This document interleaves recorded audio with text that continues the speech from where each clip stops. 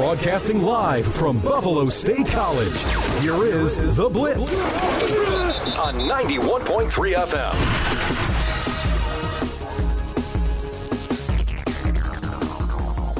Welcome into The Blitz here on 91.3 FM WBNY Buffalo, Buffalo's original alternative station since 1982, brought to you by the Buffalo State Student Activity Fee. My apologies there for being fashionably late, but here we are. We're good to go nonetheless. I am Tanner Saunders, joined by Evan Harrington, the boys, and Dan Dale, Double D, and we are just getting underway here. So a lot to go over today. We got the Sabres won again. The wagon is still rolling. Got, unfortunately, no Bills content to talk about because they're coming off the bye week, but still got plenty of action to get to around the NFL. So no, they're not my team. Got a caller on the line at the moment. I don't think it's related to the show, so that's occupying the attention of my co-host here for the moment, but Evan, you're over there. Now you're made your battle station. You're good to go. How's it going? I'm doing pretty good, man. Pretty good weekend overall. I mean, we had a big Sabres win on Saturday night that I think was outstanding. And, you know, we improved to 4-1 on the season. I'm sure we'll talk a little bit about that in a few minutes, if not later in the show. But, you know, it was a good weekend overall. Enjoyed watching, you know, some football for the first time without stressing about the Bills. The Bills didn't get much help this weekend. You know, the Dolphins won, the Jets won, the Chiefs won, but now we have a chance to watch the Patriots tonight on Monday Night Football, and let's see if, you know, the Bears can knock off the Patriots and keep them under 500, because... you're crazy. I'm just saying, if the Patriots win, the AFC East has not one, not two, not three, but 4 teams over 500, and is making an argument for not only one of the better divisions in football, but maybe the best division in football overall from top to bottom. I mean, it is stressful, but yeah, overall I'm doing pretty good right now. Dan? I want to cry. I did not have as great of a weekend. You know, work was a little stressful. I was telling Tanner the problems that I had at work on Saturday, but you know, I'm alive. I'm here. You know, I'm still a little bit sick. You know, I'm going to use that as my excuse on Wednesday, so be ready for that. But, Sabres did well, you know, watched 7 hours of commercial-free football. How could I be mad, you know, at that time? That's right, absolutely. Now let's talk about that Sabres win. They beat the Vancouver Canucks, who are just in a tailspin this season. The Sabres dropped them to 0-4-2 now, but the Sabres don't look now, but they're 4-1. The wagon keeps rolling. They won 5-1. Let's just rapid fire. What were you guys' thoughts on the game, man? Yeah, I think I can start it off from here. I thought the first, 5 or so minutes of the first period, you could tell that the Canucks were fired up, not only with not having a win on the season and the only team currently still in the NHL without a win, but it was their home opener, and their fans wanted a win. They wanted to see some improvement in the game that was being displayed right in front of them. And again, for the first 5 to 6 minutes of the game, you saw that. You saw the Canucks applying the pressure in the offensive zone and the defensive zone of the Sabres.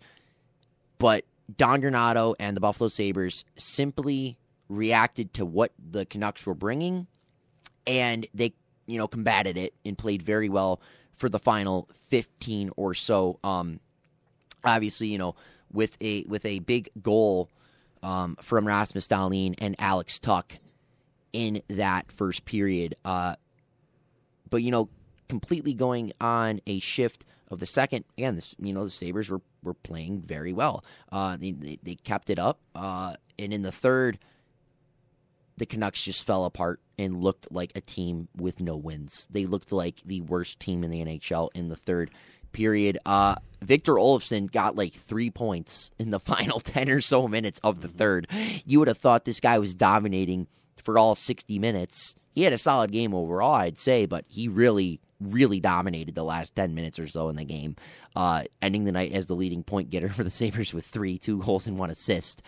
He's also like top 4 on the team in points, and not saying that he hasn't had impactful goals and impactful, moments in this game, but a lot of his points have come at the end, with 2 empty net goals and just basically third period points, which is fine. And I'm glad he's doing it, but he's having a solid start to the year as well. Rasmus Dahlin, I just want to get into this and I'll throw it over to you, Dan. Rasmus Dahlin, he is in major contention right now for the Norris Trophy, which is the best defensive player in all of hockey for the respective season this year. And not only is he doing it offensively, I think he's been better defensively than offensively this year, and that shows how good he's been defensively with the numbers he's putting up offensively with 5 goals in his first 5 games. He is just setting records all season long. I mean, Rasmus Dahlin's career high in goals is 13. He's already at 5 in 5 games. I mean, if you're sitting here telling me that Rasmus Dahlin was at 5 goals in 20 games, I would have been like, okay, that's good. Like, maybe we could do a little better, but, that's a very good stat to toll at the beginning of the season. Well, he's at 5-5. And if he even just keeps up, somewhat of the pace he's on, if just slightly worse, we could have a 25-plus goal season for Rasmus Dahlin. And we should not be, shocked by it. We should just be like, okay, we finally got the coach to give him confidence. We see Rasmus Dahlin with some setup plays from Don Granato, especially in the high slot, allowing him to go to work and allowing him to use that elite shot that he possesses. And it is just great to watch. And we finally have what we were expecting to get out of our first overall pick in 2018 of Rasmus Dahlin. My thoughts about the game were that it was a great win. I mean, I watched it all the way through. It was I thought it was their best game put together so far with the offense and the defense. Only allowed 30 shots on goal. Anderson just let the one in, or else he's perfect for the day. Penalty kill was pretty good because that's when the only good goal came on, the power play for the Canucks. So, I do want to see the Sabres just be a little bit more aggressive in their hits. I get it. Yes, they're aggressive to the puck. They're very aggressive in the penalty kill this year so far, which I really like. But, I want to see a couple more people knocked down. It seems like we always get knocked down. Canucks had 40 hits on the night while the Sabres only had 17. Maybe I just want to see a couple more people demolishing each other. I mean, maybe that's the aggressiveness in me. But I really did think that this was a good, complete team win. The injury bug is back. Samuelsson got hurt. He might be out for maybe a couple of games. I'm thinking like 1 or 2. He got like a shot to the face. So, that always takes a little bit to recover from. But they got Pilot up, so, that they could use him in the next game against the Kraken tomorrow. But, I look at the Canucks and I'm like, okay, why are they 0-4? Why haven't they had a win yet? They were very strong in playoff contentions last season. They were still in the talks about making it to the last wild card spot. And you look at their coach, Bruce Boudreau. He's a very well-known coach. I like him as a coach. But you know what he's known for? Getting fired mid-season. Always. I don't remember a season that he's not gotten fired midway through or hired midway through. He did that with the Canadiens. He'll probably do it with the Canucks soon. He did it with a couple other teams. So I bet you that he will be fired very soon if he doesn't turn it around and start getting the wins. But also, I just got to think that the Canucks have no talent on their team. Jeez. They don't have any talent. They don't have any skill. They don't have good game plan at all. When you don't have a win on a season, Dan, they have talent, dude. They do not have talent. Man. They do not have talent. Dude, they have Elias Pettersson and Quinn Hughes. That doesn't matter to me. Those are two of the best players in the NHL. Doesn't matter to me. Not good enough talent. If they were good enough, they would already have a win by now. No, Dan. Evan, you have a different definition of talent than me. That's perfectly fine. Okay. You are not changing my mind on I'm not trying to change your mind on Yes, talent. you are. No, I'm just saying they have players in part. In your mind. They re-signed a guy like JT Miller who's underperforming, who at points in times has been a 30-plus goal scorer. Brock Besser is one of their top contributors on the power play. Tanner Pearson's been a very reliable top-9 forward for his entire career. Quinn Hughes is one of the best, not even young defensemen in the NHL, one of the best defensemen overall in the NHL. Bo Horvat, their captain, is just under a point per game. And Elias Pettersson, we've always known Elias Pettersson as a point per game guy. And Connor Garland has always been a consistent 45 to 50-point guy in his career. Oliver Ekman-Larsson, a very consistent player as well. I mean, they have players on this team. It's just they've been blowing leads. They have not been able to hold a lead. They've had a strong game plan going into the game, but they haven't been able to execute it with their on-ice production. And again, it's 6 games. They can easily turn it around with a 5-game winning streak, and they can be 5-4-2, and we wouldn't be having this conversation anymore. But again, like you mentioned, they were a team last year that was in playoff contention due to their players' talent. And again, Bruce Bouchard, not the greatest head coach, has, like you mentioned, a tendency to get thrown out the door at the midway point of the season. Maybe we're 20 to 25 games in, this team's still under 500. Maybe you need to swing a coaching change. I don't think it's the players. They have talent. They have top-end players. They have everything you kind of want. Obviously, you can still, beefing up your depth on the second and third line. Like, every team is going to want that ability to do so. But you have a number one player in Elias Pettersson. I don't think that's a question. He's not on the level of, McDavid, McKinnon, Kucherov, Matthews, etc. But, he's there. He is a point-per-game player. He produces. And then, again, Quinn Hughes. You have a top defenseman. And they have players in place, like I mentioned, but they're just not executing. And they have been, on the wrong end of games. I mean, they played at the beginning of the season Oilers. No one expects them to beat the Oilers. I mean, the Oilers are one of the top, 6 or 7 teams in hockey. No one expected the Sabres to beat the Oilers. What did they do? Yeah, but I'm saying the Sabres right now are the Flyers, a team coming into the season, no right to win. They were projected to be the bottom of the barrel. They get a new coach in John Tortorella, and guess what? They didn't need talent. They got the coaching. They played very well. They don't even have any talent on that team. Now, Dan, that's a team that has have talent. Little to no talent. I like Ristolainen. I know you guys always say, Ristolainen wasn't that good. I liked him when he played for the Sabres. I still think he's half decent. Keep going on this. Ristolainen is better out of your lineup than in your lineup. Washington Capitals, they go up against Alexander Ovechkin, Kuznetsov, Tom Wilson. That's a very good team. That's a team that won the championship a few years ago. They lost to that team. The Blue Jackets have gotten substantially better. They added Johnny Gaudreau in the offseason, and they extended Patrick Laine. That's a good team as well. The Wild was a team that made the playoffs last year. They have a good team. They don't, they got Kirill Kaprizov and some others. Marc-Andre Fleury, they had a tough start to the year, but the Canucks couldn't capitalize on that. And then the Sabres. Now, the Sabres have been rolling. They have been one of the better teams to start the season this year, and they were one of the better teams to finish the season last year. And they showed, hey, we're going to capitalize on the Canucks in their struggle. And they did that. And, that's also proving my point. Like, this Sabres team winning games that they should be winning is something that past Sabres teams simply cannot do. Because when you were coming into a game, you would see a team like the Canucks. Oh, they're on a, losing skid. But they would be a team that would beat past Sabres teams. But this Sabres team is different, built from the top down, and there's different mindset and a different aggression and intensity. Because they have talent. Our Sabres team? Yeah, I'm saying the Sabres have talent. Canucks don't have talent. Dan. I still think that the Canucks went in going that it was the same old Sabres. I 100% think that it was just going to be a breeze, walk in the park. I don't think they did that. I just think that I think a lot of teams do that. I mean, you said, Edmonton we beat, Florida we were at least close with. Well, we beat Edmonton because we went in there and played harder than them. We played a better 60 minutes than them. We did everything better than Evan, them. Don't you think that teams No, I don't. know This is professional that... sports, and everyone is on the same level to an extent.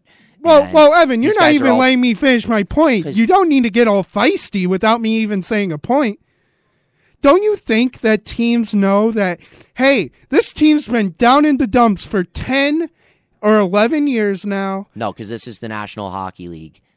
That means nothing, Evan. That means nothing. this is the Okay, so you're telling me that teams didn't take the Bills for granted in the 17-year drought? You're telling me that the Phillies, No, the because they spend their Padres... entire week watching film, going over certain players, going over the team's, organization. Evan, you know why there's a thing called trap games? Because teams look forward to the next week.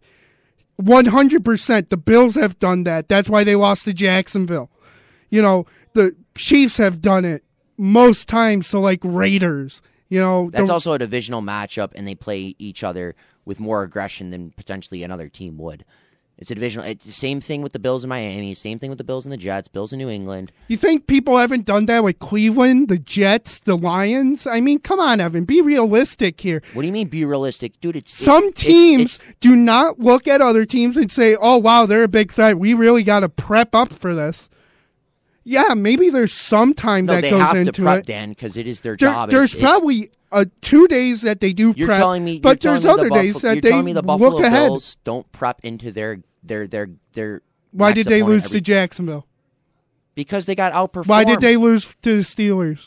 Because they got outperformed. No, The they team looked showed up. ahead. They looked You ahead. can't say that. You don't know. You're not in the locker room. I can take that as a media output. I can. So I can make that not the- assumption. Yeah, I it's can not make a- assumptions no, in the it's media, not. Evan. Yeah, I mean, you can make don't it- know. Well, I know that. How you know they spent their whole week doing videos, watching film? You don't. You're Because not that's there what they're either. paid Hold to on a do. second. That's Can what I they jump in here. Yes, It's, Tanner, be the voice of reason. I'll try. I mean, I maybe this doesn't go for every team, but look at Bill Belichick. Did you see what he said earlier this week? He went on like a 7-minute, 1,000-word monologue on how good the Chicago Bears are, and we know the Bears aren't good. So that would be me playing devil's advocate, is saying, you know, and maybe that's just a Bill Belichick thing. Like, Belichick is known for going out of his way to gas up players and teams that aren't good, but he'll make them sound like the best team in the league. So that's what I would offer. Well, is I mean, there's a reason for that. Belichick plays into that sense of, you know, complimenting other teams because he doesn't want to light a fire under the other team's belly. You know, when players come out and say something about a person or do something on a logo, you know, teams get fired up from that and show why you shouldn't do those things and shut your mouth. You know, that happened with Tyreek Hill and Eli Apple. Yes, Tyreek won the receiving battle, but they didn't win the game. Juju, you remember when he all danced on everybody's logos, lost those games pretty easy. I mean, Well, yeah, that's competitive fire. That's competitive spirit. When you see someone, you know, disrespecting your team or saying something about you, yeah, you're going to take aggression and some sort of grudge to that. exactly. Like- So Bill does the opposite and says complete, you know, good things so they don't really gain, like, you know, a personal vendetta against Bill for saying what he said. You know, like, oh, this team isn't that good. You know, we're supposed to roll over. Well, I He mean, doesn't do that. I mean, at the end of the day, like, also, I mean, every team in the NFL, no matter how good you are or no matter how bad you are, simply put, you can game plan for a team all week long on what they have done throughout the preseason, training camp, and regular season.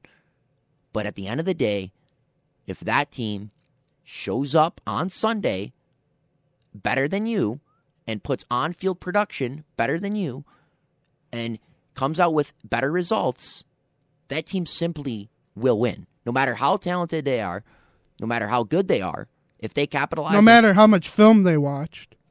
No matter how much time that they do other things. Well, no, it's all about how you show up on Sunday. It really is. I mean, I'm sure Josh Allen and the Bills game planned tremendously for the Jags game, as they do for every single game. But the Jaguars capitalized on one of our weaknesses that game, and that was our offensive line. And Evan, They attacked that point, and they beat us in that game, and they played better than us. So I'm going to give them that credit. Same with the Steelers. They capitalized on one play and ran away with it, a blocked punt. They didn't play better than us offensively, but they capitalized on certain moments that we didn't capitalize on. So they had a better result that Sunday. Evan, I would like to take you back to last season of the Buffalo Sabres. What happened after the Winter Classic with the interviewee from the Maple Leafs? We should have lost to that Sabre team. No offense, but we're better than them. Because they overlooked them. No, Dan, yes, Dan, that doesn't happen if Dan, you are focused on them 100% of the time. Dan, you want to know why they said they're better than us? Because they were. No, Dan, they're 100% better than us. They ended the season with 50 more points than us in the standings. They had Stanley Cup aspirations. Our team had rebuilding aspirations. They know as of right now that they are in a completely different spot. Evan, you're just proving my point. You're just saying that they can do that because we had less points. That's my point. Yeah, teams do that because other teams have worse records. Thank you, Evan, for agreeing. I'm so glad we could come to an agreement. No, Dan, your point's not even fully remotely corrected to what I'm saying. I'm saying that this is the National Hockey League, and any team can win. Any game. It does not matter how much you game plan for them. Simply put, hockey can be scored in a variety of ways. We literally scored by throwing a puck from the side of the goal line. You can't game plan for that. It just happens. It's just how the sport is played. I'm sure Toronto game plans for us. They watch film on our latest game, and they've watched film from the latest times we've played them. They didn't overlook us. They went into that game trying to win it. You think they just went into that game playing 65%, saying, we're going to do it? And, yes. And speaking of an interview, Ilya Lyubushkin came from Toronto. He says the Sabres played us hard all the time. We didn't like playing the Sabres. They were one of the... Because he's on the Sabres. Of course he's going to say that. He's being paid by the organization but Dan, now. If him saying that is true... And you're not saying it's When true. did he say that? Can I ask you that? When did he say that? When he got here. When he got here. When he got put on Terry Pegula's payroll to be paid millions of dollars to play hockey. You can't assume from a Toronto Maple Leafs interview that they overlooked us, but then crack down on Ilya Lyubushkin because he was a Sabre at this point now. You're just throwing out random... That makes no sense to me now. You're telling me that a former player who is not on that team's payroll anymore said that, the Sabres were good. He can say whatever he wants. He's now part of the organization. He's now getting paid by Terry Pegula. Okay. Dan, if he's part of the organization now, he could have easily said that, while I was in Toronto, we didn't take the Sabres seriously. No, he wouldn't. He's not on their payroll. You know how many people that would take off in the locker room? I mean, half of that team from last season, Skinner, Tuck, Cousins. That doesn't have to do with anything. Many people would be ticked at Lyubushkin and Adams for bringing in Lyubushkin if he said that. No, he didn't. I will definitely 100% say that the locker room would be lost at that moment. Well, that's not how hockey locker rooms work. I know how they work because I've been in them my entire life. Secondly, if Ilya Lyubushkin said that doesn't point directly towards him. That just would point to the coaches and the other players and the management in the Toronto Maple Leafs organization. If anything, that would spark the Sabres' butt up. That would make them even want to go back out and, beat Toronto's even harder, even more. Dan, the Toronto Maple Leafs just don't go, oh, man, it's a Tuesday at 5:30. We have to play the Buffalo Sabres today. Oh, man, it's not going to be that tough of a game. Well, we only got to play them 4 times this year. Oh, man. Dan, they go to every game with the same intensity and the same game plan. Their goal is to try to win the game with, 100% intensity and aggression. They're not going to just go into a game and just lollygag it and, treat it like a birthday party where they're there just to say hi to a couple people and leave out the door 5 minutes later. I think that's their goal. Why wouldn't they want to do that? Dan, I mean, did you not watch the Sabres Toronto Maple Leafs games last year? Both teams played aggressive. They played with high intensity and a lot of compassion. Okay, so you're telling me during the game that, people don't get saddened by goals being allowed or being down by a couple of points? Yes, that's how sports work. You don't think that the aggression would change? I mean, Dan, if you are tied 1-1 and the opposing team scores a goal on you to make it 2-1, you can either go down quickly or you can have an intensity to come back and be better. And I'm just going to say this. The Buffalo Sabres this year have matched goals very well. When they have went down 2-1, when they have went down 3-2, guess what? They have came back in about a minute and tied that game back up.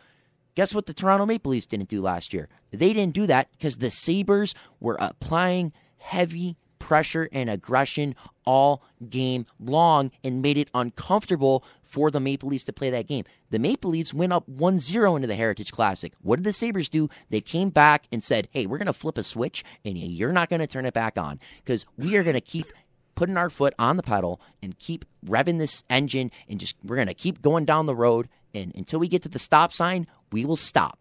And guess what? The Sabres, I don't even think reached a stop sign that game. Maybe at the end of the 60 minutes that was played, they just kept on, moving and trucking along. So you got to credit the Sabres on that. We put the Maple Leafs in an uncomfortable spot. They came into the game 100%. We just kind of drained their battery a little bit like a phone. We were kind of just using them up. And at the end of the day, they needed to be charged back up for the next game. We got the better of them. I mean, that's all it is. I don't know. Sorry, excuse me. You're good, man. I still think that they overlooked us. That's just how I take it. That's how I take most games, that, a favorite does not win. I mean, when me and Tanner go over the NFL games later today, I bet you we're going to talk long about the Panthers versus Buccaneers game. Okay. I mean that game, simply put, I mean, I didn't get to watch the full game, but that's just a whole other conversation for another day. Or another time, sorry, but I'm just saying, in sports, you can't just say like every game teams are looking over the Sabres. Like at some point, I'm not saying every game. Some point in time, I say some games, like against really good teams. At some point in times, we also need to look at the fact that over the last 2 to 3 months of the regular season from last year and to now, the Sabres aren't the same team they were in the first 50 games. And they're different. Their record doesn't show it, their overall record, but the way they've been playing and the way they've been handling themselves on and off the ice is, kind of reflective of what some of these better teams do. Are we there yet? No, we're not. But you're like, from what I'm seeing, you're in that mindset of, the Sabres are still bad. These Stanley Cup contending teams are just going to still overlook us.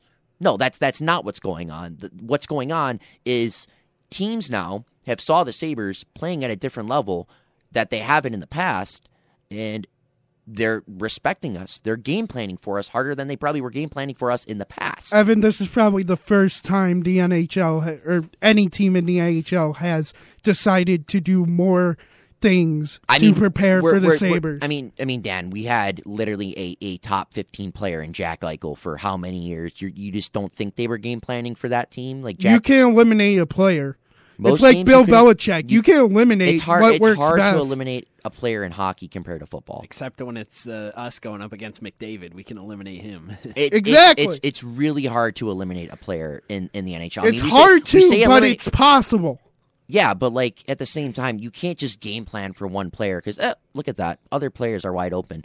So, well, I mean, if you look at the Sabres a couple of years ago, right? All you had to worry about was their first line, which was Skinner, Eichel, Reinhart. That was it at that time. The other lines did not mesh together. Ryan O'Reilly didn't want to be here anymore. Middlestat had to step into that second center role. I just don't think teams had a sense of, fear. I would say fear. I'd say they had some of the Sabres like they did in the past than now. Well, yeah, because we have more players. We have 4 lines that can score on you at any given time. So you're telling me that, teams just looked at the first line and said, oh, no, yeah, we got 100% go all out all week to prepare for one line of the Sabres. No, they game planned for all 4 lines. I'm saying we really only had one line that could consistently score on you. But again, hockey. Right, so you stop that line. Dan. If you stop that line, then we did nothing. No, that's not completely true. Because again, the Sabres. You just said they were the most consistent line at that time. That was it. Dan, listen. Hockey is a game of 82 games. Anything can go. Anything can happen. A 4th line could have 3 points one night compared to the first line having 0. The Sabres just weren't consistent enough to do that. But when you go into a hockey game, you have to game plan for 4 lines. I am just saying that the Sabres only really had one consistent line. If you go back and look throughout the years, yes, there are some games where our 3rd and 4th lines won us games because some teams were, potentially only looking at our first line. But you have to game plan for all 4 lines.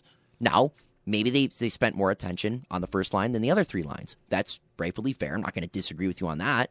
But at the end of the day, if you control your attention to one line, the other 3 are going to light you up. I mean, that's just how hockey's going to work. If you're going to not put attention on one line, they're going to light you up. I mean, that's just how it's simply put. So my last point before we get to break, because we are coming up on that time, I'm looking, Tanner. Don't worry. So you're telling me that teams were looking at one line but overlooking the other 3?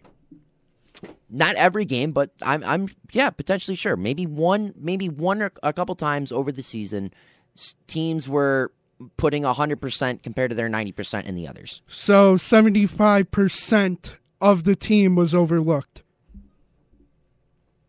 Okay, Dan, when you're no, Dan, dude, when you're going into a game, if you have Connor McDavid, I'm getting more feared of Connor McDavid than Curtis Lazar. I mean, that's just how it is. Like, I mean, it's the top players get the top respect. It's not saying completely, we're going to simply overlook all these other lines because of this one line. It's, this line's going to get more attention because of who's on it. We had Jack Eichel. Jack Eichel in the 2019-2020 season was a top 10 player. And guess what? He demanded respect from other teams, and he got it. And, he still had a good year. He still produced, even with that respect. So, I mean, that's just what it is in general. I mean, sure, teams are going to look at the top line because it's the top line. I mean, but you still have to account for the bottom 3. All right. Boy, that was something there. Keeping my voice nice and spry and having to use it for the past 15 or 20 minutes. But all right, let's take a break. And then when we come back, I think we can all agree that we've gotten our fix on hockey for the day. So we'll start talking about some football. So stick around for that here on The Blitz on 91.3 FM WBNY. Buffalo coming back on the counter. Casey Middlestad's got a man. Olofsson wide open. Oh, and Demko can't get to that one. Sabres come right back, and they get their 3rd as Victor Olofsson gives the Sabres the 2-goal lead for sure this time. Welcome back to The Blitz here on 91.3 FM WBNY, and we are back here for the second half of the first hour. Had quite the discussion, the hockey discussion, if you missed out on the first half hour between Evan Harrington and Double D. But now we don't have to worry about that because Evan Harrington has left the building. It's gotten to our favorite time here on Mondays. It's the Tan and Dan show, and let's talk some good old-fashioned American football. So, oh, yeah, baby. Tan and Dan show. All right, well, you mentioned it during that hockey segment there, so I guess we'll talk about this game first. Maybe the biggest shock of the weekend. The Carolina Panthers upset the Tampa Bay Buccaneers 21-3. I mean, what is going on out there in Tampa? Who knows? I just think all of Brady's personal problems are affecting his play. I think it's like a combination, a little bit of old age, and then like all the personal problems are just ramping up, and he's just had enough. I mean, remember, the dude went to a wedding instead of doing practice with his team. So, I think there's like some curse that whenever the media says, oh, yeah, the Panthers are rebuilding or a certain team is rebuilding, the next week it always seems like they either come close to winning or they win. Every time. The Panthers just kind of, I think they got a lucky win. I don't think the Buccaneers were ready for a Panthers offense without Christian McCaffrey and having P.J. Walker, who may be the full-time starter now. Darnold's still hurt. Baker is still hurt. And he's proven, I mean, he's got the same amount of wins as Baker, but in just one game. So I really think that either the Buccaneers or Brady's got to rethink what they're doing and get back on track, especially on a short week. Man, this is the first time that Tom Brady has been below 500 this far into a season since 2002. I mean, they just got completely outclassed yesterday. Did you see one of the early plays of the game? Mike Evans just wide open. I mean, he had nobody within 10 yards of him and just dropped a wide open touchdown. Yeah, I mean, that's either got to be... I either gotta think you're Butterfingers or you were just not prepared to get the ball at all. Because as we all know, I think everybody knows, Mike Evans is one of the top 10 receivers in the league, and this game he kind of looked like bottom 50 at this point. But either the Bucs are going to need to change something with their offensive scheme, or because their defense is doing fine. I give credit to their defense. They're still one of the best defenses in the league. Yes, they allowed 21 points, but it's not like they got help from their offense. They were tired going drive after drive after drive, because the Bucs were just going 3 and out on offense all the time. I mean, it was punt after punt after punt after punt after punt after punt until like one touchdown by Carolina. It was really a punt battle for all the ages. Absolutely, and there might be a little cause for concern for Tampa Bay. I mean, we know obviously Tom Brady's age. He's 45 years old. Listen to the amount of pass attempts that he's had in every game since week 2. 42, 52, 52, 40, and 49, and they're still losing all these games. Like, you have a guy like Josh Allen, and he throws 40, mid to low to mid 40s, maybe high 40s or low 50s in pass attempts. You're not too worried about that. But a 45-year-old who's already thrown a bajillion passes in his career, to just have him slinging the rock like that every week, maybe it's finally starting to catch up with him. I mean, Brady's been this Iron Man throughout his career, and just hasn't really dealt with injuries or anything. Has shown no signs of slowing down, but with all this, strain that's being put on his arm, maybe it's finally starting to catch up with him. Did he really want to sacrifice everything for a mediocre season? I don't think so, because he's lost a lot in the past couple of months, not only in the loss column, but just, outside, like I said, wife divorces him.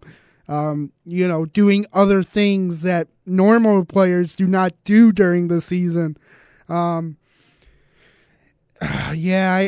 really think all the blame's got to either be on... I think it's got to be on Brady. It just can't go any other way. He's missing easy passes. He's hitting deep ones, but they just can't get anything going. It seems like Leonard Fournette mysteriously disappeared yesterday. And, I just don't know what the Bucs can change. I mean, luckily, they're in the worst division in the league right now, so, you kind of get saved by that.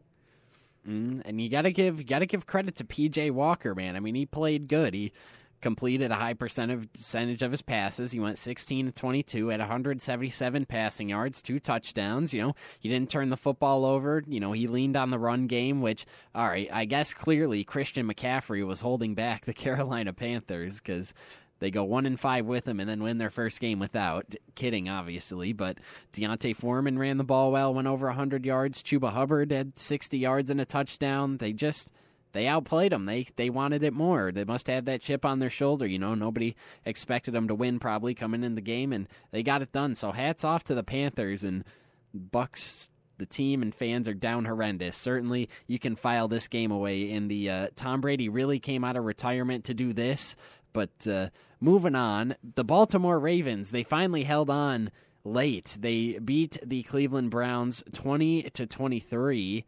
Surprisingly, I guess, that they were able to hold on, but they did nonetheless, and they move up to 4-3. The Browns drop to 2-5, and Deshaun Watson can't come back any sooner for them. One thing I'll say about this game is it could have been better, but Dan consulted the Oracle, yours truly, for some fantasy advice before the game, and boy, I was holding my breath for a little bit because Kareem Hunt was just getting completely stonewalled. He had a touchdown, but he still got completely was non-existent. 5 carries for 4 yards. Luckily, he had that touchdown. I think you would have been slightly better off going with Brian Robinson, but at least Kareem got the touchdown, and at least you didn't go with A.J. Dillon, because there was somebody in your Twitter mentions that was like, no, go with A.J. Dillon, but I think Kareem Hunt was right in the middle there, so I didn't totally sell you there. You were off by 3 points, maybe a little less, like 2 point something. But, I didn't have a good fantasy week. Too many players on bye that are starters for me.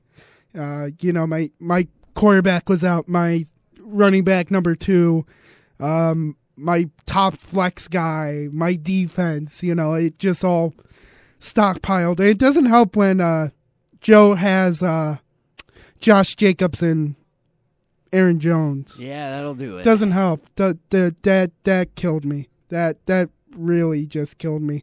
I had my worst week since week 1. So, whatever. Look into next week. I'm done talking about fantasy. I'm done. I don't even want to. I bet you on Wednesday, Joe will probably want to talk about it, and I will give him no option to. He'd just turn his mic off at that point. Exactly. That's probably what will happen. All right, so... But back on topic. Yep, there back you go. on topic, yeah. I went into the depressing state, sorry. This game, Baltimore is lucky. There's no other way to say it. Except for a false start penalty, they have been saved again. Honestly, this was probably one of the worst games of the week, just in the sense of Lamar not looking like Lamar, Browns, almost doing the comeback like everybody's done this year against the Ravens. I did think it was funny that Lamar actually for one play was lined up as running back. I did think that was actually pretty funny. It's like, oh wow, they finally listened to us. He is better back there. But yeah, Lamar cannot have these types of games if they want to keep moving forward, and if he really wants to get a good contract. He only had 9 completions on 16 attempts for 120 yards and no touchdowns.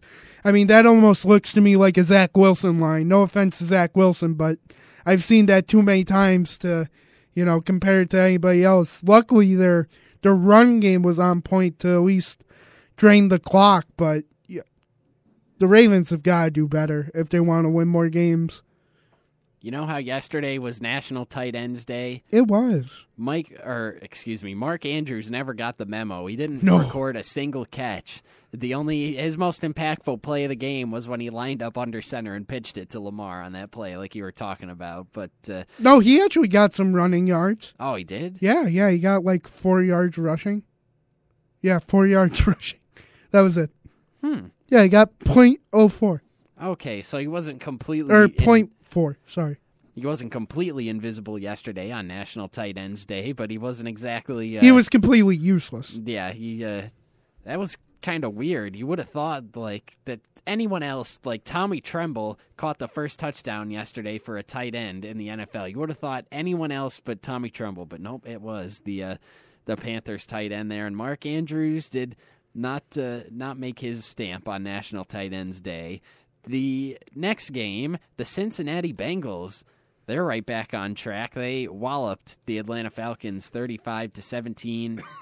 Joe Burrow was spectacular. He had 501 total yards and 4 touchdowns. They almost had all their 3 starting receivers almost all crossed the century mark. Jamar Chase had 8 for $130, 2 touchdowns, 8 for 155 and a touchdown for Tyler Boyd, 5 for 93 for Higgins. They were firing on all cylinders yesterday with the Bengals.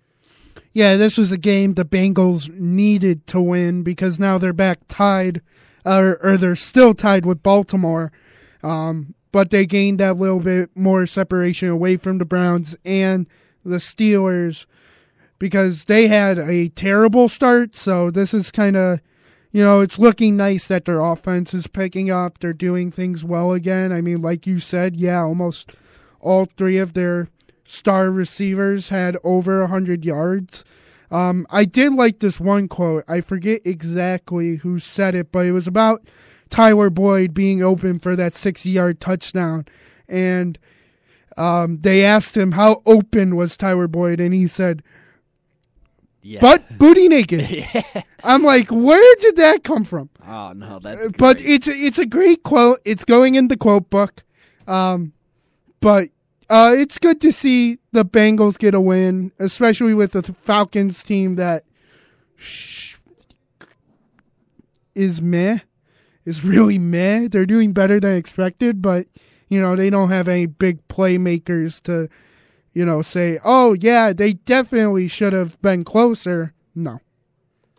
Mm-hmm. You might not think this just thinking off the cuff, but Joe Burrow has now 3 of the 4 highest passing yards in a single game since the start of last season. He has the most with 525 from Week 16 in 2021. He had 481 yesterday, and then he has the 4th highest with 446 yards. He did that in Week 17 of 2021, and he's the first quarterback, actually, in NFL history with multiple 500 total yard, 4 total touchdown performances in his career. So that's pretty impressive. And, he got off to that rough start on the season. He had 4 interceptions in the first game, but since only 1 interception and 16 touchdowns. So maybe the Bengals are starting to figure it out now. I would just like to say on that point, Josh Allen would probably be doing better if he does not get pulled in the third quarter all the time. That's fair. Yep. There is some doubt to that. Like, Allen probably could have had 500 yards against the Steelers. Yeah, that's true. But good for Burrow. He's proving why he's still a good up and coming quarterback and why, moving forward he's going to be a top guy in this league.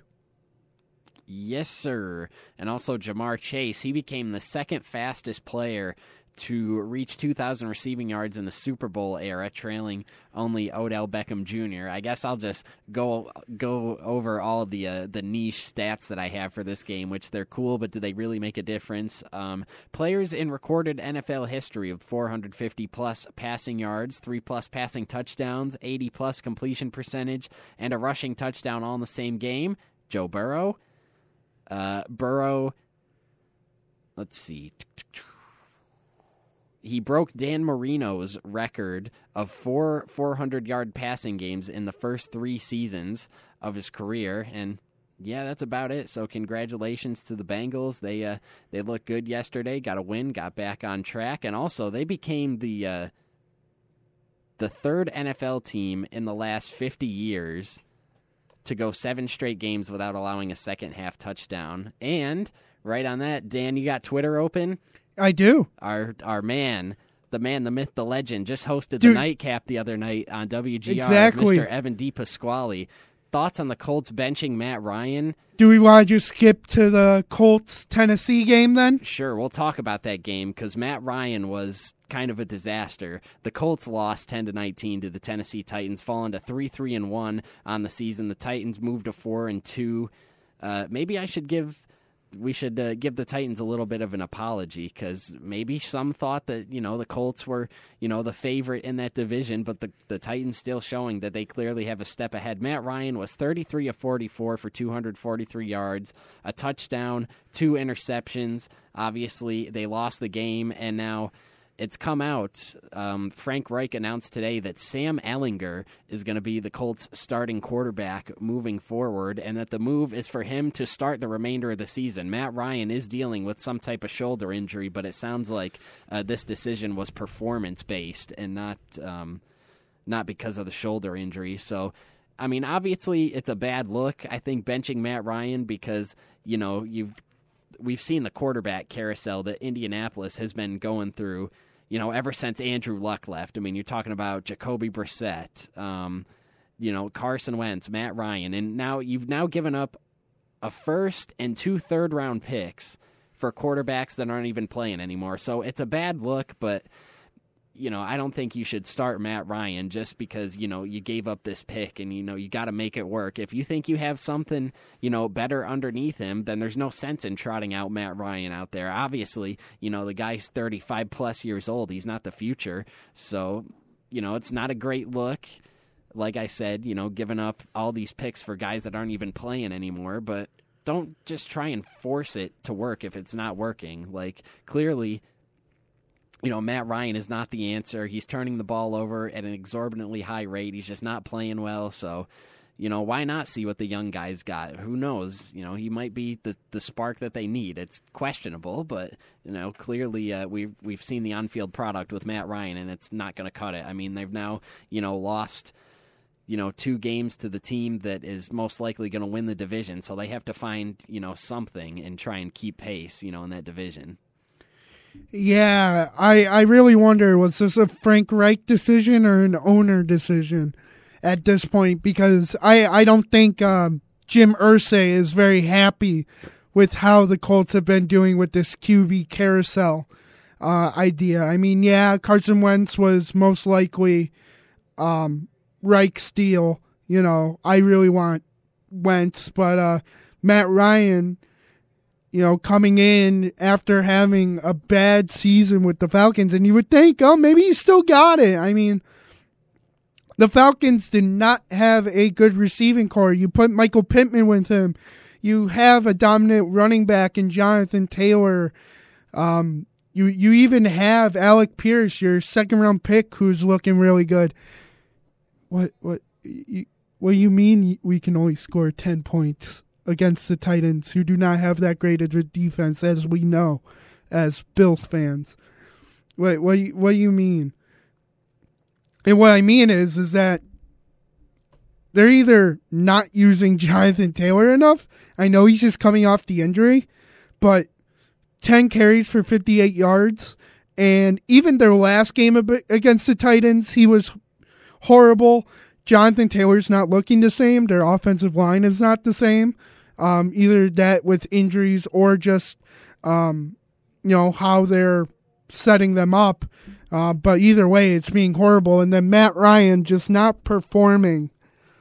You trade for this guy, you get him from the Falcons because the Falcons thought they were getting Deshaun Watson. So they were pretty set on getting rid of Matt Ryan. And now you're benching him for a guy you drafted, I believe, 2 years ago. Congratulations, Colts. You are the only team to ever do this, of being this idiotic to trade for a guy, bench him, going into week 8? Yep. Yeah, week 8. Jeez, time flies. But benching him halfway through the season while you still have playoff hopes, and you're like, yeah, put him in there. I even feel bad for Nick Foles. Nick Foles might have had a chance to start for once again and show why he's a good quarterback. Because Foles does do well when he's just put into random spots. He does very well. But the weird thing is, too, I've heard from Twitter and other places that, Matt Ryan's not even going to be active. It's supposed to be that Nick Foles is going to be the quarterback number 2. Is there a trade?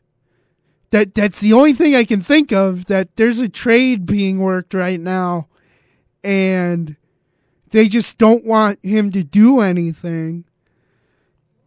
I mean, I don't know what team would need a quarterback at this time and moment, going off the top of my head, but I this is really either a desperation throw by Frank Reich to keep his job for one more year, or this was a complete owner decision to say, overhaul everything, stop the press. We're changing everything. It's just not getting it done. I don't think it's an indictment on Frank Reich at all. I mean, look at all the quarterbacks they've had, ever since Andrew Luck, Brissett, Rivers, Wentz, Ryan, and now going to Ellinger. Like, that, it's impossible to have sustained success when you're, doing this quarterback carousel. But, even with that said, I think it was the right move. I mean, Matt Ryan, his arm just looks shot this season. He's got the most interceptions in the NFL with 9. He's taken the most sacks in the NFL with 24. He's fumbled 11 times, lost 2 of them. So his 12 total turnovers are most in the NFL. Like, it was the right decision. I mean, you're just beating a dead horse, no pun intended, trying to trot Matt Ryan out there every week and expecting, things to change. So Sam Ellinger, the man, moving forward for the Indianapolis Colts. Tanner, could you think of a trade that could go down involving Matt Ryan right now? No, they're probably just going to, cut him outright. Then at the end of the why season. the heck did you trade for him? Why? I mean, I get it. There's his name factor, but you should have known what you were getting yourself into. I get it. It worked with Phillip Rivers, getting him for the 1 year, and, at the time, and still, I mean, it was his last year. He was very old at that point. He went on one little run before the Bills ended it. But, can it be Frank Reich's fault? A little. I think there's some way that it's a little bit of Frank Reich's fault, and it's just because the offense is not clicking. I don't know. I mean, the thought is with Ellinger coming in is that maybe it was the QB that was wrong for this offense. Maybe we needed a different guy in there. But I think if the Colts have a losing record this season, Reich's gone. I really believe that, because Jim Irsay is not a guy to wait around and, have you going on for years and years without a good, franchise quarterback. I mean, that's why they had Peyton. Andrew Luck was their franchise guy. If Phillip Rivers probably could have played 1 or 2 more years, he would get a boatload of money. I did like this tweet from Joe DiBiase, though. Ben Roethlisberger comes out of retirement in 3, 2, 1. You're just waiting for it. It's now like speculate everything and expect nothing. Boy, if you think Matt Ryan's bad, you think trotting Ben Roethlisberger out there is going to make anything better? It might be worse than Matt Ryan. I mean, he can't move. He can't throw. Neither can Matt Ryan. So Drew Brees may. I mean, well, Drew Brees can't move or throw either. His arm was a noodle. Well, most of the old people can't move or throw either. What are you gonna do? What, you're going to go out there, look for Johnny Manziel? That's why you put the young gun in there. That's why you go to Ellinger. All right, let's take a break, and we come back. We'll continue our carousel around the NFL, so stick around for more of The Blitz here on 91.3 FM WBNY Buffalo, Buffalo's original alternative since 1982, brought to you by the Buffalo State Student Activity Fee. Play of the game right now. Heineke hit as he throws, launches, it is caught! Terry McLaurin holds on!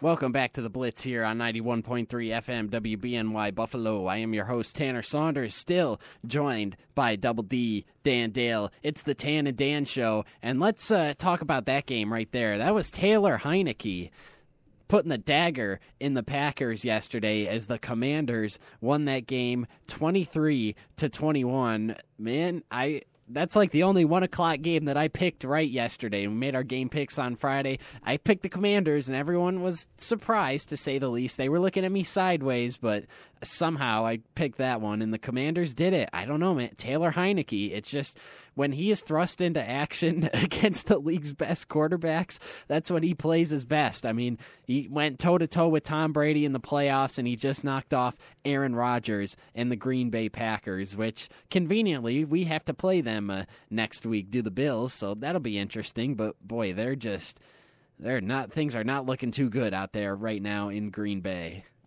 Not at all. I mean, you finally got your running backs involved. You know, Aaron Jones has had such a down year. Well, you got a running back involved. Yeah, A.J. Dillon. running back involved. Sorry, just one. But Rodgers needs a number one wide receiver.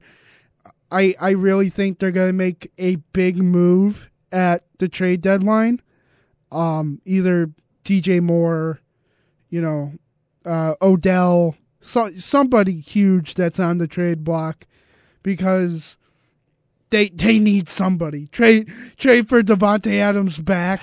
At this point, it just seems like Rodgers cannot Rodgers is doing decent, but without the separation that Adams had, or taking away the number one corner like Adams did, it's not allowing, like an Allen Lazard or a Sammy Watkins or a Romeo Doubs.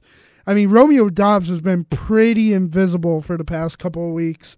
He didn't even get a catch this week or yesterday. Amari Rodgers got a catch before Romeo Doubs. Samori Toure had a catch, and Romeo Doubs did not. So, I really think that, Rodgers cannot perform well without a number one wide receiver, because he should, this dude has won MVP so many times, and you would think, oh yeah, he's the MVP. He's going to do fine. He knows what to do. No, he doesn't. No, he does not. Do not trust him in any way, shape, or form, because the defense is still doing decent. I mean, they allowed 23 points, but is that part of the thing that the offense has not helped them as much this season? And I think that's a key thing that, they punted 5 times yesterday, Green Bay. The punter had more yards in the more punting yards than Aaron Rodgers had throwing yards. That's pretty bad. 208 to 194. That's pretty bad. But good on Ron Rivera and the Commanders and Heineke able to transition like they did. I really thought Heineke was going to be a bust in this game, just coming off the bench. But, like they say, most backups are, get in for 1 or 2 games. If they can win the 1 or 2 games that they're active, it makes a whole difference. This win kind of questions, do you need Carson Wentz? I know we just talked about Matt Ryan. Trade Matt Ryan for Carson Wentz. Maybe that's the one idea I can get out from it. Bring Carson back, because at least you won more games with Carson at this point. That's right. But with the Colts. You imagine that phone call, about that Carson Wentz trade. We kind of messed up. Would you mind just, Taylor Heineke's playing well. Do you mind sliding him back our way? Yeah, you don't need him. He's injured anyway. What are you going to do with him? Man, who would have thought? Both P.J. Walker and Taylor Heineke are only a couple years removed from being in the XFL, and then yesterday they just casually go out and beat Aaron Rodgers and Tom Brady, respectively. Who had that on their bingo card? Because I did not. Yeah, it really puts into perspective how old both Brady and Rodgers are, and do they really need to start, I mean, seriously now for Brady, but do they really need to think about retiring? Because they're both 3-4, and I think they're in a position they've never been in, with, the Vikings kind of running the NFC North, and somehow Brady's still being in the NFC South. But, it's just a thing at this point that, maybe the game has evolved too much for us, and we can't get production anymore. I think we just call it a career, because Brady's got nothing to worry about. He's got that broadcasting deal with Fox, I believe. Mm-hmm. So, he's pretty set. I don't think Rodgers will get a broadcasting deal. Too bad. But I wish he would have gotten the Jeopardy hosting gig. Exactly. He was a guest host because they were doing this whole after Alex Trebek died, the late great Alex Trebek, rest in peace. But after he died, they did this whole revolving door of like celebrity guest hosts, and Rogers got his stint. And you best believe I watched every episode, and I thought he was good. I watched Jeopardy regardless, but I made sure to go out of my way to watch every episode where Aaron Rodgers was hosting. But I wish he would have got that. But I think that's out of the question now because they got Ken Jennings to be the full-time host, but yeah, that's unfortunate. But boy, Rodgers got to find something because this whole football thing is going kind of southward at the moment. But you know, they can still make some moves this season to help out and just put a Band-Aid over, whether that's an Odell Beckham Jr. It seems unlikely that the Panthers would move on from DJ Moore without getting significant assets in return, but that's something that's on the table. So. I don't know. At this point, they used their first-round pick so badly. Why not? I mean, just remember Jordan Love, Eric Stokes, the corner. At this point, it's like trade away your first-round pick. Just get a wide receiver. I mean, you're not going to find, if you're going to trade your first-round pick for DJ Moore, it's unlikely the Packers say they're picking in like the low to mid-teens at the worst. Like, you're probably not going to find a receiver of DJ Moore's caliber, at least not right away. I mean, every, maybe 5 years or so, you'll find that guy like Justin Jefferson that's taken, with a 20-some-odd pick and then becomes one of the best receivers in the league. But realistically, that just isn't going to happen every year, so... I'm still amazed how equal that trade was. Oh, yeah, that was one of the rare win-win trades in the NFL. People will say, oh, the Vikings won the trade. But no, each team won for respective reasons. I mean, obviously, the Bills got, somebody who I thought at the time was a top 10 receiver. He just didn't get the targets to showcase that because obviously he was lined up alongside Adam Thielen. But the Bills, got a top 10 receiver, and, he cemented himself as easily top 5, if not top 3, if not number 1.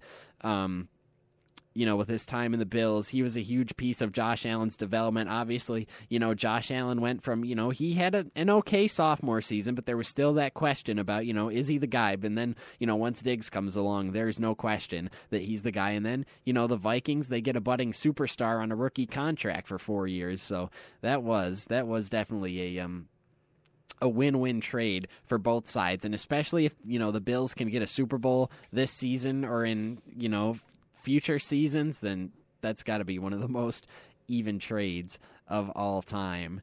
Now, all right, it's become a common theme where my phone doesn't like to cooperate, so, all right, there we go. Nothing wants to cooperate with you today, Tanner. The ads don't want to cooperate. Yeah, your phone doesn't want to cooperate. What's next? Technology just does not like me on Mondays. The Dallas Cowboys defeated the Detroit Lions 24-6. The Dak is back, and he led the Cowboys to victory. Zeke Elliott had 2 touchdowns, but that was about the only thing. I'm with you, Dan. I could skip talking about fantasy football entirely this week because didn't particularly go well. But that was one of the things that did go well for me. It wasn't enough, but Ezekiel Elliott, 2 touchdowns, and it's unfortunate to see the Detroit Lions lose because, I mean, through the first 4 games of the season, they were averaging 35 points a game. They were on pace to be one of the best scoring offenses in NFL history, but in the following 2 weeks, they've scored a combined 6 points. Yeah, pretty sad. It's just coming back down to earth for the Lions. I think a lot of people expected this. When you have the worst defense in the league, your offense can't keep up all the times because they still don't have DeAndre Swift. Amon-Ra St. Brown got out with a concussion. DJ Chark is on IR. So you're telling me their top receiver is Josh Reynolds? That's exactly what I'm telling you. Great. Goff, there's a reason why Stafford is better than Goff because at least Stafford can win games at this point. I won't be shocked at, I don't know if it would be like halfway through the season, if it's like a really bad loss to Green Bay or Chicago or to the Vikings, does Dan Campbell get fired during the season, or do they wait till the end? That's really the main discussion point right now for the Lions owners and higher ups. Does Dan Campbell have what it takes to be a coach? I mean, I get it. I love his personality. I think anybody can, say, oh, this dude has one of the weirdest but greatest personalities of any NFL head coach probably ever. But he just doesn't get the success. He doesn't get the wins. You're the Detroit Lions. I don't care how happy and how many kneecaps you bite off, but if you don't get wins, it means absolutely nothing. Yeah, maybe it would have helped if they would have had Amon-Ra St. Brown on the field, did the Detroit Lions, but he was ruled out with a concussion. Or so they thought. Is this another back? Is this another back, Tanner? No, the team came out today and said that he actually did not have a concussion. He was the latest victim of the NFL's new concussion protocol, where if any player exhibits ataxia, or however you pronounce it, the gross motor instability, poor muscle control that can cause clumsiness or instability, they're automatically taken out of the game, no questions. They looked at the medical staff. Dan Campbell said the medical staff looked at tape of him on the field and they took him out, and it turns out he didn't even have a concussion. So there you go. Sorry, Lions fans. Amon-Ra St. Brown was the latest victim of the NFL's concussion protocol. Lions versus concussions. That's right. It's the whole NFL versus concussions. Yeah. But I guess in this in this situation, it's better to be overreactive than underreactive. So it's when you're it's like it's like a 50-50 thing. It's more like, if he does get out of concussion protocol during the game, but he gets held back because of the, walking funny or, not having as much, I'm trying to find a word to it, much control over, your walking or, how you look. It's a hard blow because, at any point, what if Allen loves to run? We all know Allen loves to run. He takes those big hits. What if one of those big hits, he, shakes cobwebs and they take him back for concussion and they say, oh, we didn't like him shaking his head. He's out for the rest of the game. So it really is, at this point, can you somehow get the guy who has maybe a head injury off the camera? Can you hide him away for a long enough time that they do not notice? That's really the question now. Let's just hope that situation never comes up and the Bills never have to deal with that. But, we don't even want to speak that into existence. But it's a fair concern. I mean, you're right. Josh, runs a lot and he likes to initiate contact, to put it that way. So that's always, something to be concerned about. Now this game, oh boy, who would have thought this game would have been so good? The New York Football Giants are now 6-1. Also, who would have thought that? They defeated the Jacksonville Jaguars 23-17. They recreated 1 yard short from the Rams-Titans Super Bowl in the early 2000s. I almost felt like the one Chicago Bears Hail Mary that came up 1 yard short. I remember that one. Yeah. But yeah, what a good game. I give them props both. It's a close game. Jacksonville has had their downs this season, with a couple of games like against Philly. But they still showed promise. Doug Peterson is a great coach. I bet he'll have a better second season with, better players from free agency. I mean, I would think if Jacksonville was actually had a better record, Trevor Lawrence, Odell Beckham, just saying, I know they're not Super Bowl favorites, but still, if they looked better, you never know with Odell. But Brian Daboll is Coach of the Year. We can end the voting. I don't even care if he loses out the rest of the games at this point. He has made a Giants team that everybody thought were going to be down in the dumps with no I don't want to say like no no skill wide receivers, but no like big name wide receivers. You know, Wan'Dale Robinson, Darius Slayton, Davis Stills. Matt Breida even got in on the receiving side. Richie James. Daniel Bellinger. Prayers up to him. He suffered a nasty-looking eye injury yesterday. Got poked in the eye or something, apparently. Yeah, he has a fracture. Yep, fractured eye socket, and I think maybe even fractured septum, but boy, he might need surgery. Just hopefully he's all right, because that's brutal. Ugh. Now, did the powers of Lamar Jackson go into Daniel Jones for this game? Yes, sir. That is the main takeaway. Daniel Jones had 11 carries for 107 yards and a touchdown. All Saquon Barkley owners are like, why? Why? Out of all the people.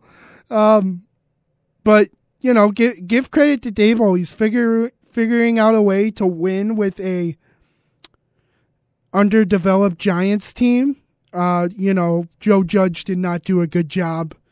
You know, neither did their GM of putting together a good team. And, you know, Shane and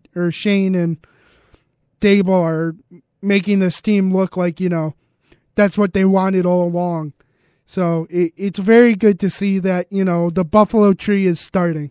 The Sean McDermott tree is starting. Yes, I know Dable came from Bill Belichick at one point, but who cares about him?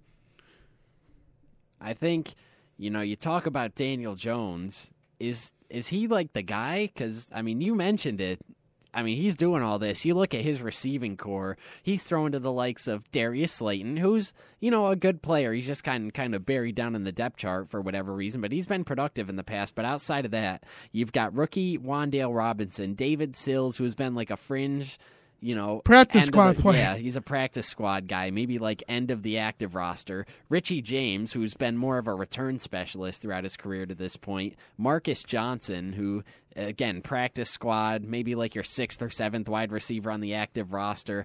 But he's playing well, you know. He's not being overly aggressive, like taking shots down the field, but he's playing within the structure of the offense. He's not turning the ball over, which has been, you know, a huge problem, particularly, you know, fumbling, but he's not throwing picks. He's not fumbling. You know, he's running the ball well. You mentioned he had 100 yards yesterday, over 100 yards. Daniel Jones actually has the most, or he's one of the league leaders in carries for 10 or more yards this season. Nick Chubb is number 1, Lamar Jackson number 2, Josh Jacobs number 3, Saquon Barkley number 4, and Daniel Jones is number 5. So, what world do we live in where that was actually a good? What? I still can't believe that Shine didn't take Hodgins or Gentry off the Bills practice squad with all their injuries. That is the one thing I kind of expected. You know, they have injuries, they take off the Bills practice squad because, you know, they're practice squad guys, but at least they know them. You know, they know their good points, their bad points, where to put them, how to work them into an offense, and they're give them credit. They're working with the guys they got. I don't know how much more of a high is left. I mean, I get it. I've been like a Giants downer for this whole season. You know, part of that is because the Giants were just horrible. You know, they don't have a good roster on paper except for Barkley. All their receivers are still injured. But, I mean, they have a good shot to make it to the playoffs, which is so funny to me. They have the Seahawks, the Texans, the Lions, the Cowboys, 2 Commanders games, 2 Eagles games, a Colts, and a Vikings. And I bet you if they win at least, I don't know, 4 or 5 of those games, they're in. I mean, remember, this is the NFC. The NFC. You don't need that much to get into the playoffs. And with their season left, they have a pretty good shot. Could Brian Dable pull a Sean McDermott? You know, winning, going to the playoffs in the first season. It's just crazy what the Giants have been able to do. And if we're talking about the NFC quarterbacks, who are Pro Bowlers going to be? I know this is off topic, but Well, not all the way, because Daniel Jones, he might very well be in that conversation. I mean, maybe you're looking at, like, Kirk Cousins could be in the discussion. Geno Smith. But, I mean, people will still vote for Brady and Rodgers because, that's true. That's like the normal fan. Yep, they got the name recognition. But if we're talking about, like, actual, like, play... Well, it actually really depends. Are they actually going to have fan voting this year? I don't know. If they do, I mean, I'll tell you, my quarterbacks for the NFC, we're going Kirk, Geno, and Daniel Jones. And who would have thought we'd be What saying an that? odd lineup of Pro Bowl quarterbacks. Who would have thought we would have been saying that at the beginning of the season? But that's just the way things have unfolded this season. And you know what? I'm all for it. That's why we love the NFL, because anything can happen. You can go from, 1 year, Tom Brady and Aaron Rodgers, the best quarterbacks, and the next year, now Kirk Cousins, Geno Smith, Daniel Jones. The Raiders, as expected, and we'll make this one nice and quick because we got to get to a break after this, but they beat the Houston Texans 38-20. They got back on track. I mean, Davis Mills was solid. He had over 300 yards and 2 passing touchdowns, but the Raiders were just an absolute unit yesterday, particularly Josh Jacobs, who... it wasn't the Raiders. It was just Josh Jacobs. Yeah, he did you in fantasy yesterday, Double D, that's for sure. Still going to turn off Joe's mic tomorrow if he tries it. That is the plan. Oh, man, but the Texans dropped to 1-4-1. The Raiders up to 2-4, and judging by the performance of their division mates, the Chargers, yesterday, not all that far out of it. We'll talk about that game next once we come out of a break here, so stick around for the final half hour. We'll bring you home here on The Blitz on 91.3 FM WBNY. And for those players individually. There's Walker on first down. Gets the edge. Walker down the sideline. He's got the speed. Walker chugging down the sideline. Can he outrace Michael Davis? He can. 74 yards. And Kenneth Walker may have just put it on ice for Seattle. Welcome back to The Blitz here on 91.3 FM WBNY. That was Seahawks stud rookie running back Kenneth Walker putting the game on ice yesterday for the Seattle Seahawks. They picked up a win over the Los Angeles Chargers. They moved to 4-3 on the season, and so do the Chargers. They fall to 4-3, 37-23, the final score in that game. And the Seahawks, man, I don't know what it is. They just find a way. I mean, Kenneth Walker powered them to victory yesterday, but Geno Smith, he's been fantastic all season. But on the flip side for the Chargers, what is Brandon Staley doing?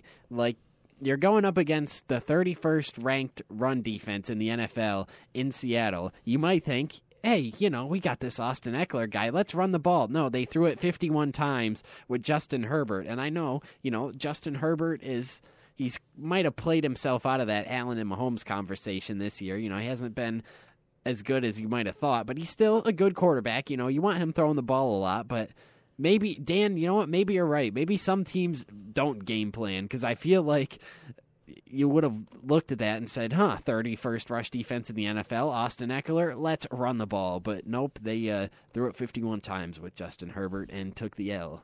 Yeah, exactly. I mean, that is... Yeah, it's just a Charger way. It's just a Charger way at this point. Happened with Anthony Lynn, move over to Staley. I mean, come on. I get it that you have Justin Herbert and you can make him throw, but Eckler has been pretty much your workhorse for the past couple of weeks, and you could have let this game run itself out, and you just decided to keep on throwing and going 3 and out and not doing what worked. And it's not like the Chargers weren't hit by the injury bug, because J.C. Jackson got hurt again, and Mike Williams might be out for the season. That is, there's supposed to be an MRI today, I believe, but no announcement has been made yet. But that is something to look at, especially, the Raiders starting to look like a capable team again, and, they could pressure the Chargers out. Who knows at this point? But they need to do something to turn their season around. I mean, I know it's not horrible. You're 4-3. You're over 500, but AFC, man, hard AFC to conference. You gotta get more wins than 4. Then the Seattle Seahawks, man. Geno is MVP right now in the NFC. I was gonna say, slow your roll there. Yeah, Josh no. Allen And exists. if it was like the MLB where they give like awards for both conferences, I would feel like right now Geno would be NFC MVP, or at least right now he's comeback player of the year in my mind, because he's just having such a good season. Because he was in such a bad draft class, as we all know. I guess the Jets thing only works with certain quarterbacks. I mean, I know every time a Jets quarterback leaves them, it's like, oh, it was just the Jets.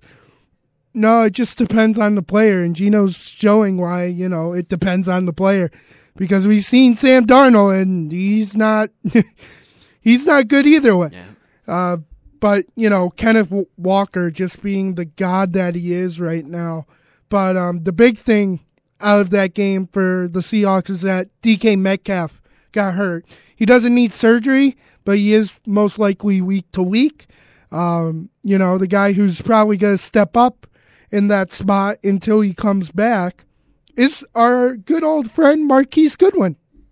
Yeah, and he had a solid game yesterday, did Mr. Goodwin, if I can pull up his exact stats here. Yeah, 4 catches, 67 yards, 2 touchdowns. So obviously, he's not the same receiver as DK Metcalf. He just doesn't have the same, anything, hands, body type. But he's got, or at least one thing that's comparable is the speed. Maybe if not faster than DK Metcalf. I mean, the guy's like an Olympian sprinter, for crying out loud. So, he'll bring that deep threat ability still that DK Metcalf has. And, Geno Smith was able to exploit it yesterday, and you mentioned the injuries for the Chargers. They're piling up. Mike Williams went out. That's part of the reason why the season's got off to such a slow start for them, certainly slower than I expected. I mean, they have just been hammered by injuries, which seems to happen to the Chargers every year. I mean, who knows if Justin Herbert's fully 100% from, the rib injury yet. They've had Keenan Allen miss time.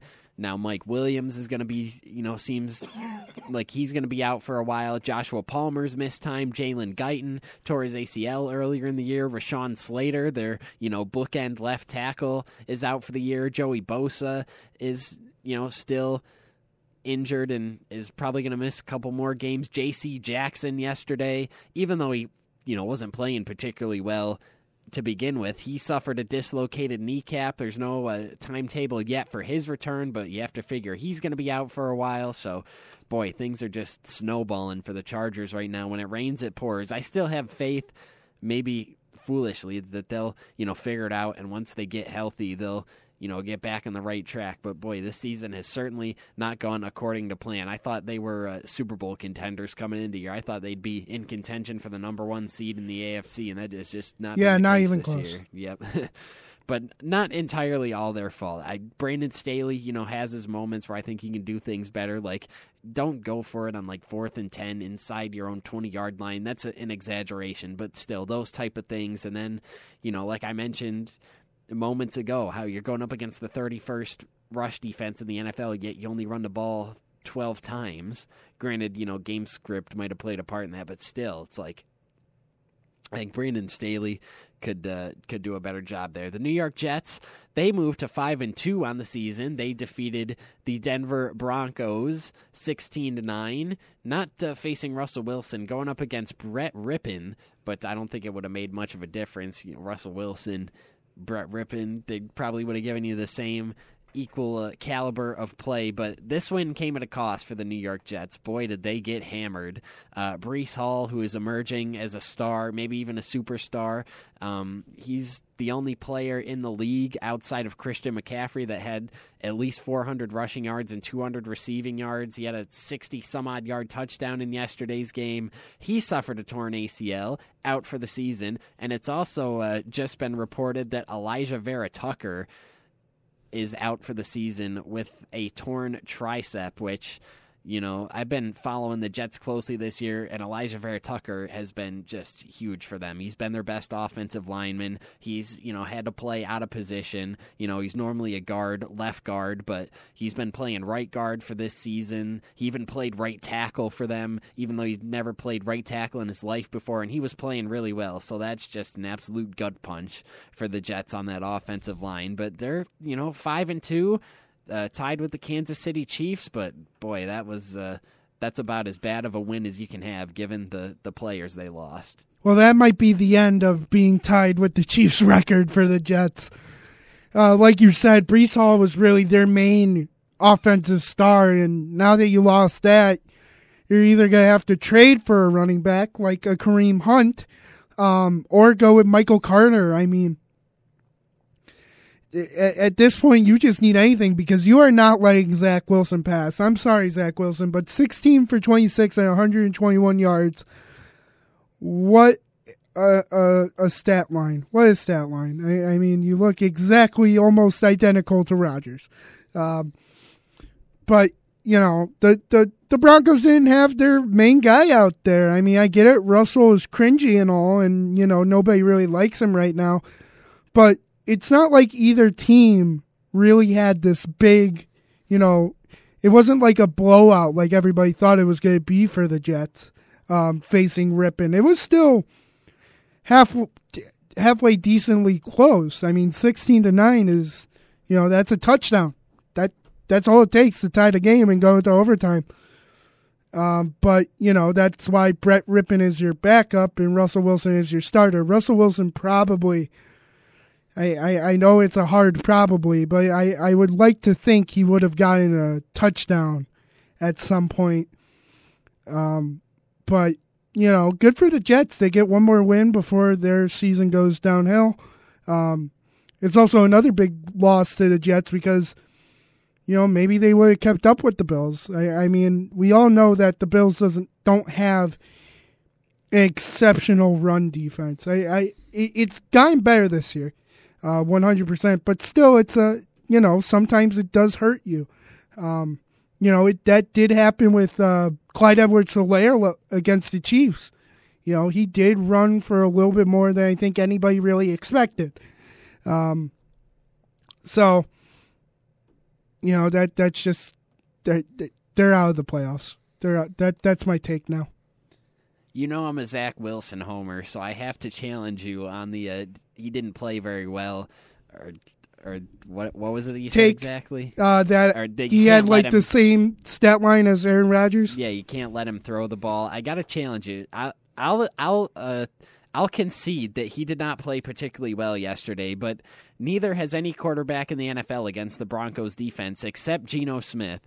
Against Justin Herbert, they held him to a 66.3 QBR. Matt Ryan, which maybe this isn't, all that impressive. Not the greatest reference right now. Yeah, because he's been benched, but a 60.1. Derek Carr, 76.6. 81.2 for Jimmy Garoppolo. 63.2 for Davis Mills. Geno Smith is the only quarterback they played against this season that's gone over 100 QBR. He had 119.5. So I'm not going to, hold it against Zach Wilson. Was he great yesterday? No, but was it also like sound the alarm bad yesterday? No. So, the Broncos, they have an elite, defense, elite pass defense. So I'm not going to hold that one too much against Zach Wilson. I mean, he didn't win him the game, but he didn't lose him. He didn't lose it for him either, which is what he's been doing all season. And, he's been able to ride the Jets defense in the run game, but, that's probably going to change moving forward because Michael Carter, while he's a good back, he's no Breece Hall. So,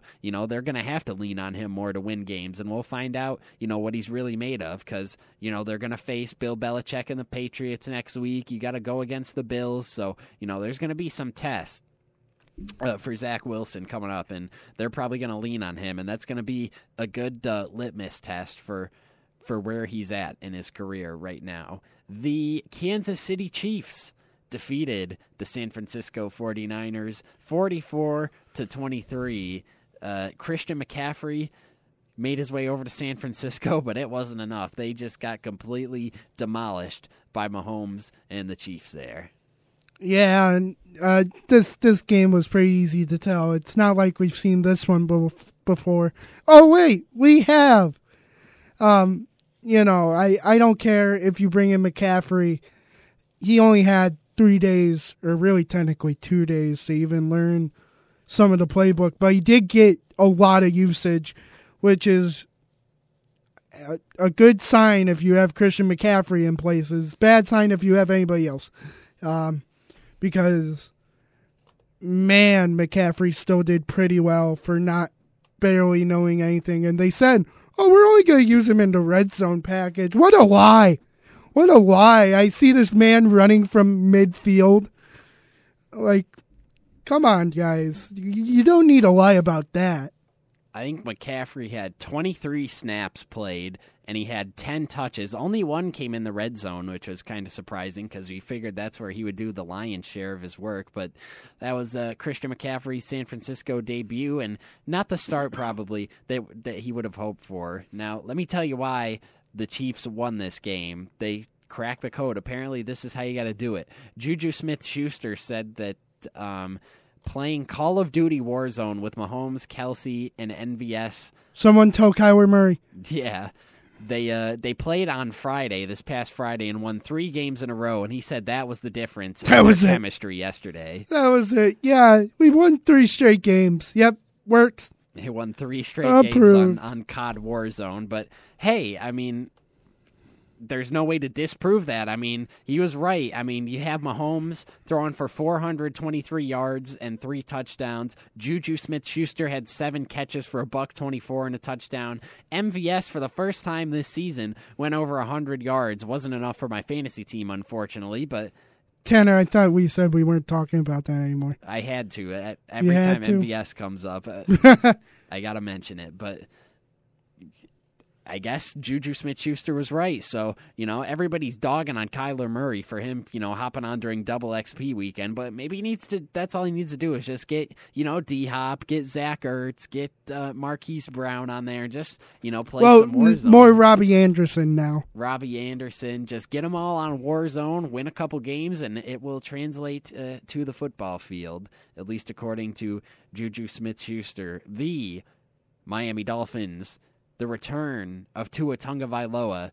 They defeated, I should say, the Pittsburgh Steelers 16-10. It came down to the very end, but Kenny Pickett threw an interception, the first of Noah Igbenogany's career that he was able to come down with, and that sealed the game. It was good to see Tua back out there, but, now that we know he's all healthy and good, I can go back to slandering him and the Dolphins. They really didn't do anything, again, that would strike fear in the hearts of their opponents. I mean, I feel like they should be. It's hard to critique them a lot because, they're 4-0 with Tua now. But, I mean, you have 2 otherworldly receivers in Tyreek Hill and Jalen Waddle. You've got an exceptional play caller and designer in Mike McDaniel. But still, it just feels like the offense disappears for large amounts of time. I think it's funny that the Steelers, with no good defensive secondary, can shut down Tom Brady. They kind of shut down Tua, but they still lost. I think Mitch was the answer. I don't know why you put Pickett back in.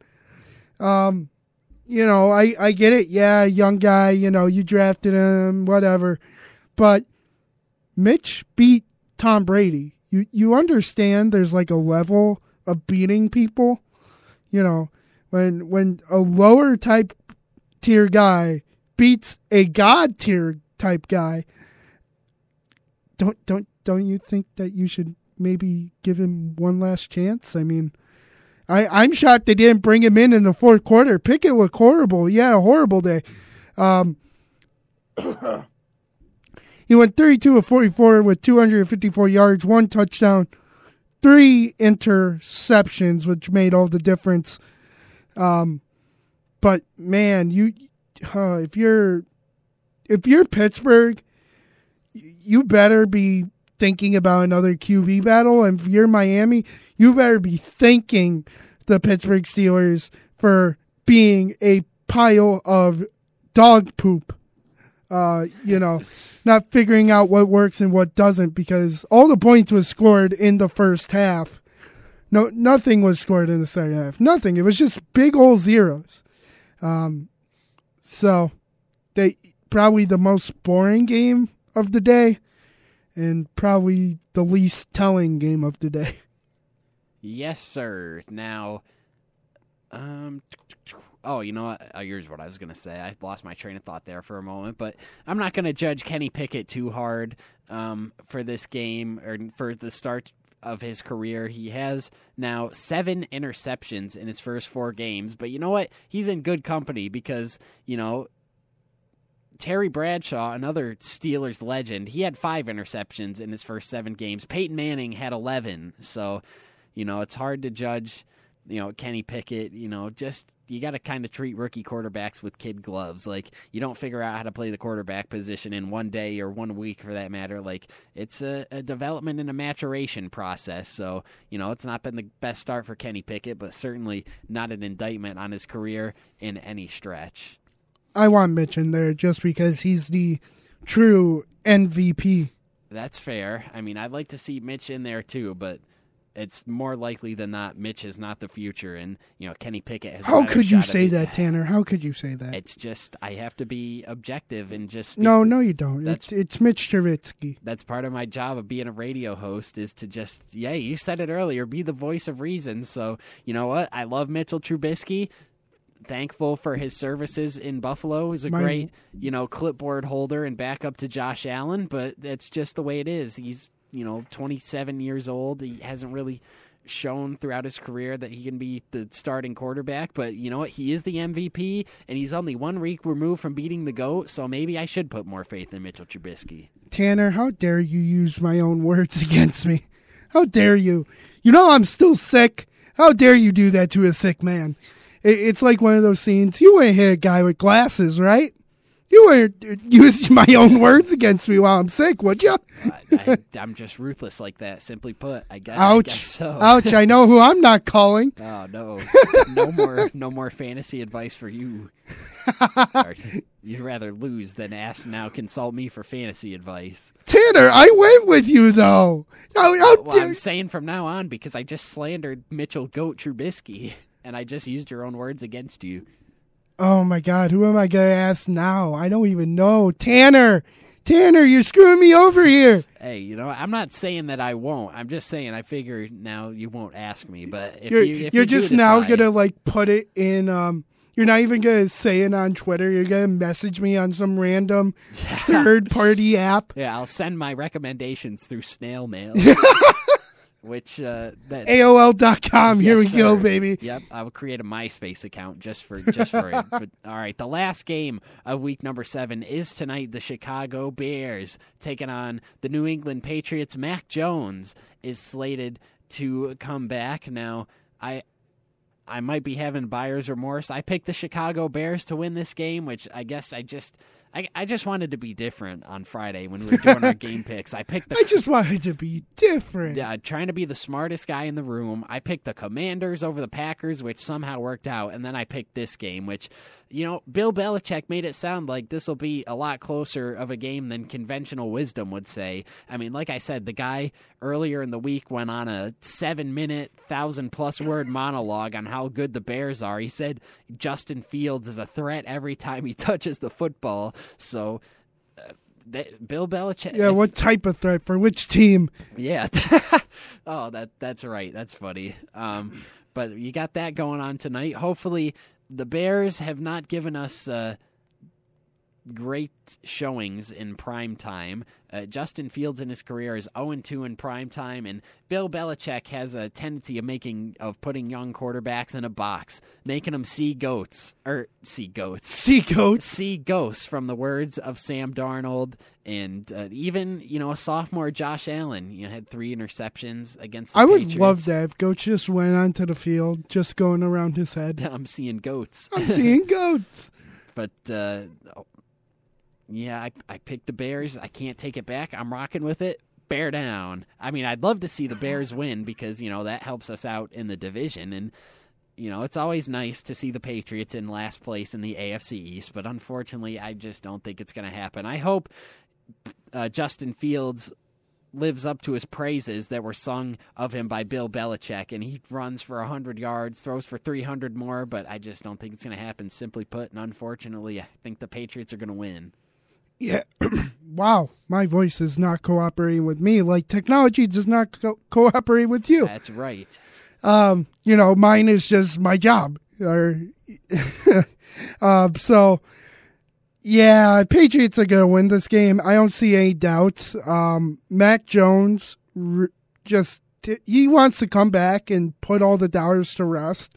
That, he's not going to be the next Drew Bledsoe. I mean, can I blame him? No. Zappe has looked well in an offense that should not be doing well. I don't know what Joe Judge and Matt Patricia put in his Gatorade, but it made him pretty focused. But I think New England will get the win.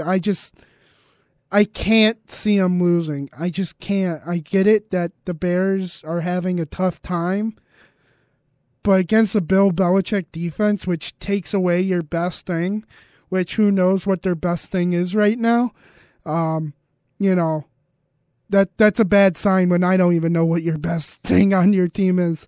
I mean, I guess the run game between Fields, Montgomery, and Herbert, but they don't do a lot of things particularly well. No. All right, that's going to do it for us for this edition of The Blitz. Before we sign off, Dan, do the honors. Throw your social media out there, mate. Yeah, sure.